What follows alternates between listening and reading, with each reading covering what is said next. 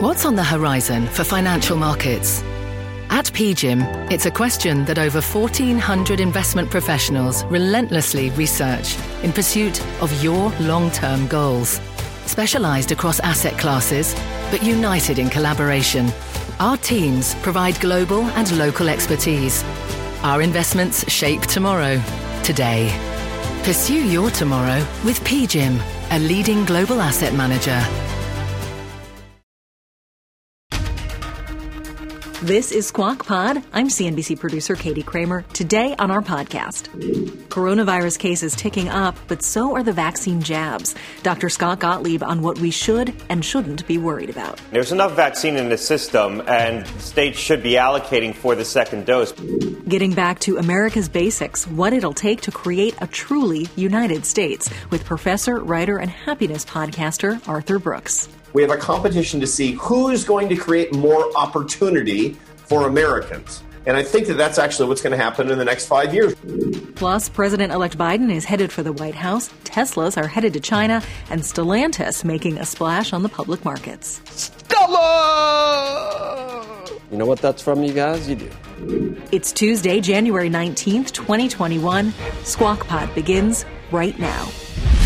Good morning, everybody. Welcome to Squawk Box here on CNBC. I'm Becky Quick, along with Joe Kernan and Andrew Ross Sorkin. We've got a huge week ahead. Let's tell you what's on the Squawk Planner, because this is a very big week. In Washington, it is also a very, very big week. President-elect Biden scheduled to be sworn in as president at noontime tomorrow.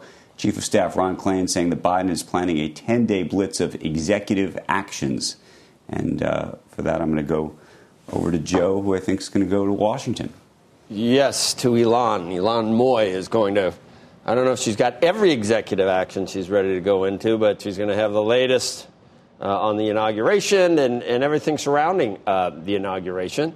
The Biden team plan for a 10-day blitz. So we got that going for us. Whatever. I'm ready for it, Elon. You know, that's what presidents do, but, you know, I've got a little trepidation with some of it, but elections have consequences, and it's coming. Keystone, that's going away. I mean, I don't know. Anyway, take it away. That's right, Joe. I think that over the next few days, what we're going to see is just a real sort of divide and juxtaposition between some of the pomp and circumstance and then some of the policies. So obviously, the inaugural ceremony is going to be dramatically scaled back. Today, we're going to see Biden leave Delaware and make his way down to D.C., though not by Amtrak because of the heightened security measures. Tonight, he will be at the Lincoln Memorial for a ceremony honoring those who have lost their lives to COVID-19. But in the midst of this pandemic, there's a real desire in the administration to be seen as hitting the ground running. And it's one of the reasons why we're going to see 5 of Biden's top nominees have their Senate confirmation hearings today. That includes Janet Yellen for Treasury Secretary, along with his picks for Director of National Intelligence, Homeland Security, Secretary of State, and Defense Secretary. I got an early copy of Yellen's opening statement, and she does plan to make a forceful argument for that $1.9 trillion COVID rescue package that was outlined last week. She says, without further action, we risk a longer and more painful recession now and long-term scarring of the economy later. She also says that with interest rates at historic lows, the smartest thing we can do now is to act big. Now, as for that flurry of executive orders that Biden is planning within his first few days, many of them will reverse the decisions made by President Trump. The latest example came just last night on restricting travel from Europe and from Brazil. The Trump administration had said it planned to lift those restrictions on January 26th, though visitors would still have to provide a negative COVID test. Biden's spokesperson immediately pushed back on that, saying that the new administration would not lift the ban. And instead, she tweeted, with the pandemic worsening, the more contagious variants emerging around the world, this is not the time to be lifting restrictions on international travel. Biden is also planning other executive action on immigration, the Keystone Pipeline, the Paris Climate Accord, the World Health Organization. So the goal of the Biden administration is to show here that they're the ones who are serious about governing. Back to you guys. You know, it seems like every morning we come in and we talk about some new move that the Trump administration is making in the last days. And am I wrong, Elon, in thinking that that's a little different than what we would normally see from a lame duck administration? Or are we just paying more attention this time? I think certainly there is always an attempt by an outgoing administration to put their final stamp on whatever their policy agenda might have been. I think that in this situation, what is so stark and dramatic is just how quickly those decisions can be reversed. I think that the Biden administration had all along said that they plan to undo many of the executive actions that Trump had put in place. And I think this also highlights the sort of volatility of executive order. You know, it used to be that you would legislate these things, right? And you wouldn't have to take these sort of unilateral steps in order to implement your agenda. Now we're in an environment where Washington is so polarized that this is the only sort of lever that presidents can use in order to enact the policy moves they want to see. It's been 12 years of a lot of executive orders. Yeah, absolutely. And that's one of the reasons why Biden is saying he wants his COVID relief package to be bipartisan and move through Congress with support from both parties. We'll see if that's a potential reality at all. Elon, thank you very much. Great to see you. We're watching shares of Tesla, as we do basically every day. The company has started delivering locally produced Model Y crossovers in China. Tesla built its $2 billion Shanghai plant in just under a year and started delivering, I should say, Model 3 vehicles produced there last year. Now, Tesla also plans to report fourth quarter earnings next week. Joe. And we are watching the shares of Stellantis in overseas trading. That's the product of the $52 billion merger between Fiat Chrysler and Peugeot. It was just finalized on Saturday. The combined company will also trade on the NYSE under the ticker STELLA. S-T-L-A. Stellantis. Stella. You know what that's from, you guys? You do. I don't need to tell you. Yeah, it's a streetcar named Desire. Would you have said it that way, do you think, Or if you saw it? If you came across it, would you have said it that way? And I don't think you would have, would you? And I couldn't help myself. I could not help myself. I saw S-T-L-A. Stellantis. I guess I thought I was taking that. Brando did it better. I thought I was taking that for some of the psoriasis that Stellantis, didn't I? Don't you have... Do you have a prescription for that? It's an interesting name. I was trying to figure out, is it like Stella Artois and Atlantis? Where did they come up with this? Who the hell knows? You let and how much did it cost? Some branding guy. With that crappy name. Yeah, I mean, they got their money's worth. You've already made a big deal about it. I take it twice a day, and the itching stop. Dry skin, Stellantis. Try it. It's good. Ask your doctor. Andrew, let's go. We're ready. We're going to go to commercial. Maybe there's a Stellantis commercial. I don't know. Next on Squawk Pod, how precarious is our COVID vaccine supply? Dr. Scott Gottlieb. If J&J's vaccine does come to the market, perhaps sometime as early as March, that's going to be a game changer in terms of supply. We will not be supply constrained if that vaccine does make it through. We'll be right back. Electricity, a big idea that's inspired countless new ones. From powering the light bulb to virtually powering our entire lives. 30 years ago, State Street launched the Spider S&P 500 ETF, SPY. A big idea that inspired the world to invest differently. And still does. What can you do with SPY? Before investing, consider the fund's investment objectives, risks, charges, and expenses. Visit ssga.com for a prospectus containing this and other information. Read it carefully before investing. SPY is subject to risks similar to those of stocks. All ETFs are subject to risk, including possible loss of principal. Alps Distributors, Inc. Distributor. This is Squawk Pod. Here's Becky Quick. We haven't really talked much about COVID, but we are seeing these vaccinations continue to roll out. Cross your fingers on that. Getting close to 1 million vaccinations a day. My parents got vaccination appointments, my mom for February and my dad for March, so I'm looking forward to that. Excellent. Excellent. These are the things we keep waiting on. The more jabs, the better. I don't think about it. If you're walking by and they say, hey, we got some in the bottom of this vial, go on in. Go on in and do it. Did you see that they think thousands and thousands of doses have been thrown out because doctors have been afraid to give the extra doses, the ones that are left at the bottom, or if somebody doesn't show up, they'd rather throw it out in some cases than actually be in a situation of getting someone accused of jumping the line. The screw-ups and you just know. It's like Murphy's Law. I don't even want to know. It was an NBC report that looked into it. Yeah. Give them to anybody. That's my thought, too. A few grim numbers. The United States has surpassed 400,000 deaths related to the COVID-19 outbreak. That's according to an NBC News tally. The country hit 300,000 deaths just over a month ago. Today marks 364 days since the U.S. confirmed its first case of the virus in Seattle. How much has changed in 1 year? President-elect Joe Biden's top health officials are confident the United States will have enough coronavirus vaccine doses to meet the incoming administration's goal of inoculating 100 million people in 100 days. Dr. Rochelle Walensky is Biden's pick to lead the Centers for Disease Control and Prevention.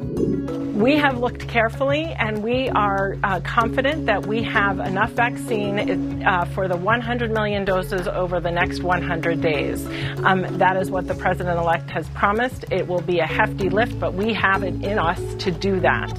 Biden has vowed to place suppressing the virus as a top priority once he's sworn into office tomorrow. Last week, just on Friday, Biden laid out a 5-step plan that includes expanding the number of vaccination sites across the U.S. You have my word. We will manage the hell out of this operation. Joining us right now is former FDA Commissioner Dr. Scott Gottlieb. He currently serves on the boards of both Illumina and Pfizer. He's also a CNBC contributor. And Dr. Gottlieb, to what Meg's talking about, where we stand right now, especially this idea that there are 45,000 people in Florida who, according to the state's own data, are late for their second dosage. What would you say? Where do we stand? How are things going? Well, I don't have direct insight into how Florida is managing the distribution of the vaccine. There's enough vaccine in the system, and states should be allocating for the second dose, both the federal government and the states. And there's going to be enough supply coming in the market that there should be enough to both provide additional first doses as well as provide for second doses. I think we're on a good steady state right now in terms of vaccine production. About 30 million doses have been distributed to states. As of this Tuesday, there'll be another 15 million made available to the states, and 5 million doses have been ordered by the states but not yet shipped, for a total of 50 million doses, and a little bit more than 10 million have actually been used at this point. So there is supply in the system. There's ways you can increase supply. We can do more to try to increase production. We could do more to get efficiencies out of the fill finishing process, the process of actually putting the raw ingredient into vials. And so that's what the new incoming administration should be looking at, ways that they can work with manufacturers to try to get more production into the system. And the final point is, if J&J's vaccine does come to the market, and I have a lot of confidence in their ability to manufacture that in large quantities, if that vaccine does come to the market, perhaps sometime as early as March, that's going to be a game changer in terms of supply. We will not be supply constrained if that vaccine does make it through. And I think, many of us are optimistic looking at the early data that it does look encouraging. This is Monday morning quarterbacking, but were we right to give the states so much autonomy and not set up some sort of a federal system to see how this gets distributed? Because it is pretty frustrating when you hear people in some states who are able to get appointments no problems and people in others who are not. Yeah, well, we talked about this on this show many times, that it was going to feel unfair because the rules were going to be different from state to state, and people were going to have friends in some states that were able to get vaccinated while they were not. I do think that we should have had more uniform guidelines across the country, not left so much up to the states. I don't think we should have left so much up to ACIP either to set up the guidelines on who should and shouldn't qualify for vaccination. And we also should have pushed more through federal distribution points, including the big box stores and the pharmacies. The federal government could have distributed directly through Walgreens and CVS and Walmart and ShopRite and other big box stores. And that would have provided for, instantaneous access to a lot of people. You wouldn't have had to stand up new sites de novo. And most of those outlets have scheduling systems. They know how to do this. They have vaccinators on hand. They vaccinate in the flu season. And so the federal government could have distributed directly through those entities. It chose not to do that. Instead, it gave the stock to the states, and then states made 50 individual decisions how they were going to allocate it within their states. And so I think it slowed things down in the beginning because most of the states had to set up new systems, new registration systems, new sites, and that took weeks to do. What now? Is it too late to switch gears and do what you've been advocating for more than a month? But with going to these big boxes, with going to the pharmacies that know how to do this, or is that going to slow things down once again if you change once you're this far down the road? No, I think what the incoming administration is doing is taking a sort of all-the-above approach where they're going to wrap around the existing system with more points of access for the vaccine. So remember, the states could have done this with a lot of advanced planning and some resources. I think the federal government largely froze them. When I was talking to governors before the vaccines were authorized and I asked them what their plans were for distribution, how they were going to prioritize vaccination, what I was hearing back from them on a bipartisan basis is we don't know. We're waiting for the federal government to tell us. We have some thinking. We don't know what we're going to be allowed to do. So I think the states really felt frozen by the federal government, waiting for the federal government to give them some guidance, recognizing that the federal government is going to try to play an important role here and an active role. Right now, I think what you could do very quickly is wrap around what exists. So you hear the Biden administration talking about setting up new federally chartered sites in conjunction with the states. You hear them talking about distributing directly through some of the large pharmacies. So it's sort of an all-of-the-above approach, and then you see what's working. Final point is that we've talked about access being the real challenge right now, and now we're talking about supply because we're sort of getting to a steady state of supply, and it's hard to increase the supply in the near term. I do think, and I've said this before, at some point demand is going to become an issue. Right now we're working through a 65 and over population where demand is very intense. There's going to be a lot of intense demand even in younger cohorts, but I think once we get to 100 million, maybe 120 million vaccines, the demand's going to get soft. This year, 120 million people got vaccinated for flu, adults. It was an all-time record. Those were people who were worried about getting COVID, going out and getting flu vaccines. That may be the universe of people who really have significant demand for a COVID vaccine. And so I think we need to also, as we do this, work on the demand side of this equation. We can't lose sight of that and just take for granted that everyone wants this vaccine. The Biden administration is seeking $1.9 trillion. Of that, I think there's $20 billion that they've earmarked for specifically this vaccination programs. I can't see too many people arguing about spending $20 billion on trying to get the vaccine program up and running, but it's part of a much bigger package that's going to take a long time to work its way through Congress. If it gets there eventually, is it going to be too late for that $20 billion? What would you do with that if you had it today? Yeah, I don't think it's going to really impact things in the near term. I think this is kind of baked, and what we can do is push the vaccine out through avenues that are already operating, and that's why I've been advocating the big box stores, places like Walmart, like Walgreens, like ShopRite, because they're already brick-and-mortar facilities that have the capacity to take on this task. That money, I think, could be important to get in place a more coherent, better system as we head into the fall, and we may need to continue to be vaccinating in the fall as we head into the fall and the winter of this year. And face more risk from COVID. The other thing I think we should be doing is focusing on how we increase production capacity in this country, how we build more resiliency into the manufacturing. That's going to take months to do, but if we get started on that right now, again, that could pay dividends and provide us an insurance policy as we head into the fall. Because right now, this whole thing is sort of priced for perfection, if you will. I mean, all of our expectations are predicated on the belief that there will be no disruptions, that everything's going to work well with the manufacturing. And I have confidence it will. But there's risk, and so we need to have a plan B. We need to have more capacity in the system to manufacture these vaccines at scale. That's something we should have been doing months ago, but it's never too late, really, to invest in that. Dr. Gottlieb, thank you for your time. It's good to see you, and we will check in with you again soon. Thanks a lot.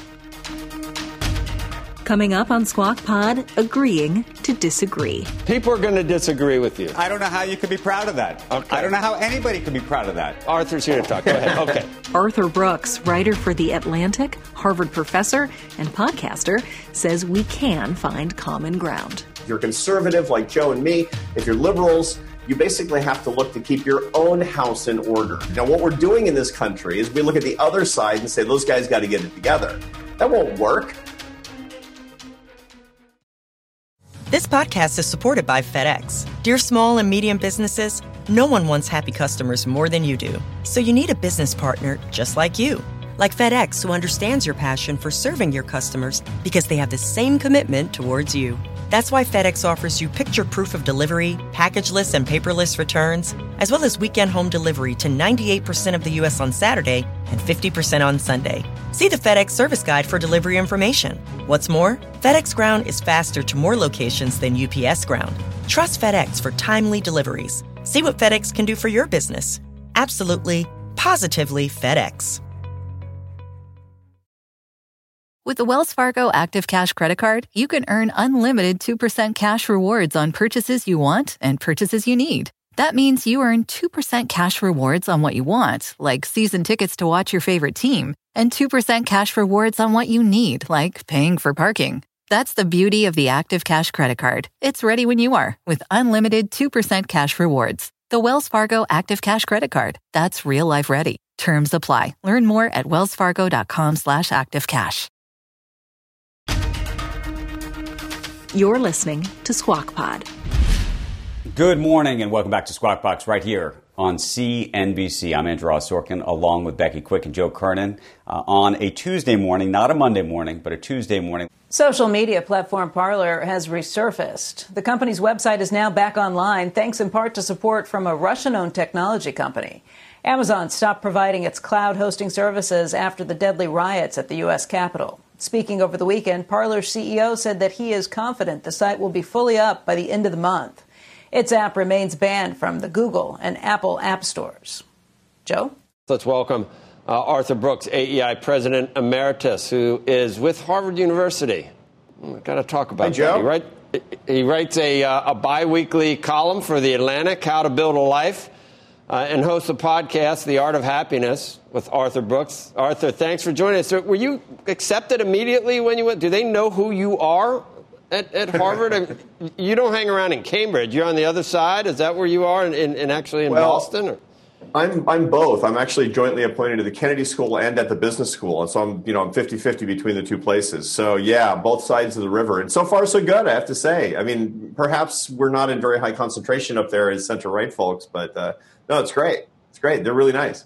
That's excellent. That's excellent. They probably, they kind of talk among themselves, say, well, he's like that. But anyway, we were talking about all of what you've talked about when you've come on recently, how we need to eventually bring this back to some extent. Is it possible to bring back any type of civility in public or private life when social media is just so insidious? And I don't know. Is it the politicians we've had that cause it, or is it the environment and the proliferation of all these social media sites? Arthur, how are we going to do it? I think that we can. I think there's there's a huge scope for opportunity. So what happens is and let me back up a little bit. Going back to the financial crisis, this is a very predictable thing where you have a lot of, coming out of a financial crisis, ordinarily you have 10 to 15 years of really uneven growth. And there's not a macroeconomist on the planet that knows how to solve this. You got Milton Friedman as president of the United States, which would be great. And still, you would have 80% of the economic growth 10 years out of a financial crisis going to 20% of the population. And that leads to populism and polarization and kind of a fear-based politics where both sides say, somebody's got your stuff and I'm going to get it back. Well, the competition in politics is really important in a democracy. Iron sharpens iron. But if the competition is to say, the other side is evil, rich people, bankers, immigrants, foreigners, whatever. The other is going to take your stuff and I'm going to protect you. That's a bad competition. We need to shift the competition toward, we have a competition to see who's going to create more opportunity for Americans. And I think that that's actually what's going to happen in the next 5 years. Republicans are going to try to do that through more economic growth and fewer barriers, more entrepreneurship, and the left through better safety nets, et cetera. And that's a virtuous competition. That's where I think we need to get. That will solve our problems. It's not just social media either. If you watch Fox News and then you watch CNN, and if you watch them side by side, it's pretty staggering.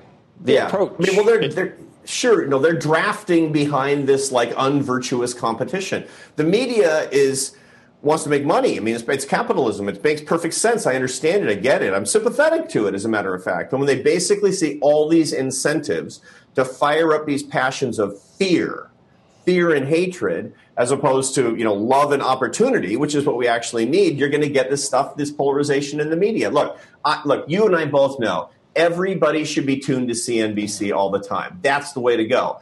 But until we actually have politicians and leaders that are trying to lead us in a better direction, the media is going to be following behind these bad directions. Do you think that President Biden is going to be a uniter from the indications that you're getting so far, Vice President Harris? It's hard to say. Vice President Biden, when he was Vice President of the United States, certainly had that impulse, and he wants to. The problem is that he's surrounded by a lot of people that are living in the past decade, which is pretty normal as well. So the key thing is going to be who's going to win in the Democratic Party. Is the Democratic Party going to go rail to rail like the Republican Party did and be polarizing and populist and say basically evil people have your stuff and I'm going to protect you? Or are they going to move back to a more of an opportunity culture? Time will tell. Hey, Arthur, I wanted to talk to you about two things. One is, and this has become political. I don't think that there's an equivalency here. And look, we can say all sorts of things about CNN, but I think when you look at what Fox was doing, especially in these past couple of months, they were lying to the public. And I think as Mitt Romney said very directly that evening after the attacks, the best way to respect the public is to tell them the truth. The best way we can show respect for the voters who are upset is by telling them the truth. And so I think that we do ourselves a disservice when we talk about these things in an equivalent way. Don't you think? Well, I think that the biggest problem that we have, look, if the president of the United States is a Republican, there's a populist, conservatives type Republican, then what you're going to see is more power from forces of media that have, the political forces in tow. Now, what you're going to actually see is when the Democrats are in charge, if they behave just as badly as President Trump did, which would be terrible, that you're actually going to see ascendant the forces in left-wing media that can be just as powerful as what we saw in the last 5 years. So, there's equivalency in intent, if not in actual power, to be sure. And what we all have to do, no matter what we believe, look, if you're conservative like Joe and me, if you're liberals, you basically have to look to keep your own house in order. You basically have to hold your own side to a higher standard. Now, what we're doing in this country is we look at the other side and say, those guys got to get it together. That won't work. A liberal, criticizing a conservative, that gets nothing done. Liberals should say liberals have to be more virtuous and better, and conservatives need to do the same thing. That will actually give us progress. Arthur, what do you make of what's happened with Parler? And I wanted to make an earlier point that the fact that now this site is effectively operating on a Russian backed website or at least a Russian backed service, what that says about what's happening here. Interestingly, people will still be able to get access to this site. It just won't be available maybe through the App Store. But if you go onto the web, you'll be able to get there. The question is whether this is effectively, AWS effectively getting rid of Parler just pushes it sort of down the stack, if you will. But it'll still very much be available. Are you on Parler, for example? No, I don't know very much about Parler at all. But I think it's pretty interesting to show how the proliferation of different, how worldwide capitalism has actually eviscerated the ability of both governments and very large corporations to deplatform in a meaningful way. I think that's one of the big lessons that we've got here. And so if you push somebody out of the mainstream, they will still exist, but not in the mainstream. What does that actually do to the medium? Does it make it worse? I mean, you got to think that maybe it does actually, right? Don't you think? I don't know how we get anywhere, Andrew and Arthur, when one side just decides unequivocally that the other side is always telling lies. And when one side can decide what's an equivalent and what isn't. I saw stuff on CNN for 4 years that I would characterize as being not even close to the truth on a lot of different issues. So to just arbitrarily say Fox is always lying, CNN at least brings you facts, that's part of the whole divide that we're in right now, Andrew. I mean, that's why the country is so divided. People, and it's not alternative facts, it's just people have differing opinions. People have differing opinions about a lot of things. And there are times when I thought the only place I got any truth was Fox at points in the last 4 years. And I watched things happen on CNN with the dossier or with absolute collusion that I was like, you got to be kidding me. So who's right about who has the facts and who doesn't? And who can, Joe, I saw protests over the summer. You can't decide. I saw protests over the summer, some of which were co-opted by looters. But I have never seen. I have never seen the quote-unquote liberal or Democratic Party calling for effectively an insurrection. I don't know how you could be proud of that. Okay. I don't know how you could be. I don't know how anybody could be proud of that on any side. Okay. It's just that's Arthur. But that's where it came from, by the way. How does it come? That's where it came from. Okay. What do we do, Arthur? The lies were told on a network to a group of people who then went to the Capitol and did things that we all witnessed. I don't work for Fox. It's impossible to defend in any way. There's bias across the board all over the place. Look, we have a huge problem when people are basically building their filter bubbles around looking for news networks and social media sites that tell them that they're right and the other side is evil and stupid. Right. Forget about, right now. I mean, just park that whole thing right now about who's lying and who's not lying. I'm against lying. We're all against lying. But the biggest problem is if any one of us wants to be more informed and better, There are a couple of things that we need to do. Number one is we need to be paying less attention to politics. Politics has become an entertainment industry in this country. And not only that, federal politics, national politics. Nobody has the slightest idea who's winning the school board election in their town. But they know everything that's going on with the most minute details with the president of the United States and the Congress, which actually touches their lives less. And they're filtering it through their Facebook friends and their feed on Twitter and the news network that they choose to look at that tells them that they're right and the other side is evil. Until we actually start getting away from that and paying attention to things that really matter for our lives, like our families and our faith and our community, until we start paying attention to the things that matter and less on the political entertainment industry, which is all about outrage and firing us up and making money, by the way. We're the product here. We're the ones being used. When you hate, somebody's profiting in media or politics, or social media. And until we get away from that, this country is just not going to heal. It's not going to get better. So this is a happiness prescription every bit as much as it is one of political reconciliation and progress. So do you ever, you've been on before. What was your last book or something? It was just the title was like terrible. It was Love Your Enemies, man. I mean, it was Love Your Enemies. You're optimistic? We're spinning our wheels. We're going nowhere because I'm not feeling the love. We've done it before, Joe. Joe, we've done it before. This country has done it before. And what it requires is aspirational leadership.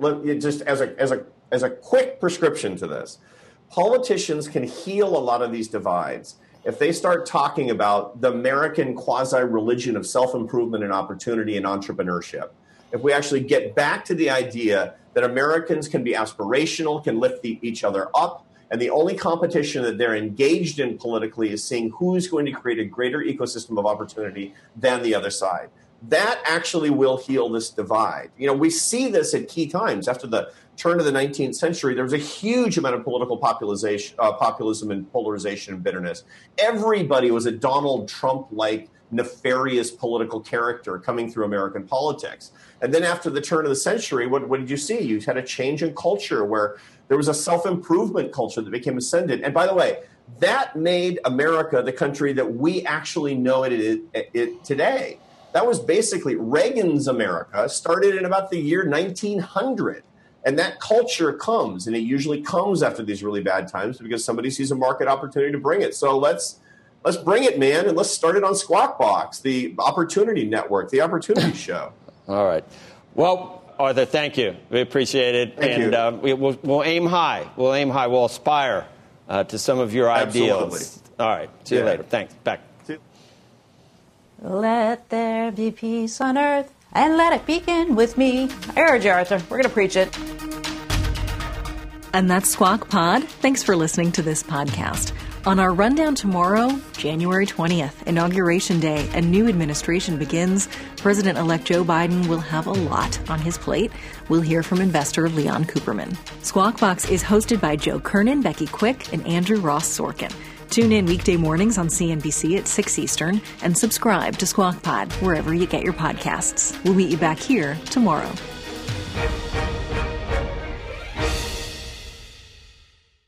This podcast is supported by FedEx. Dear small and medium businesses, no one wants happy customers more than you do.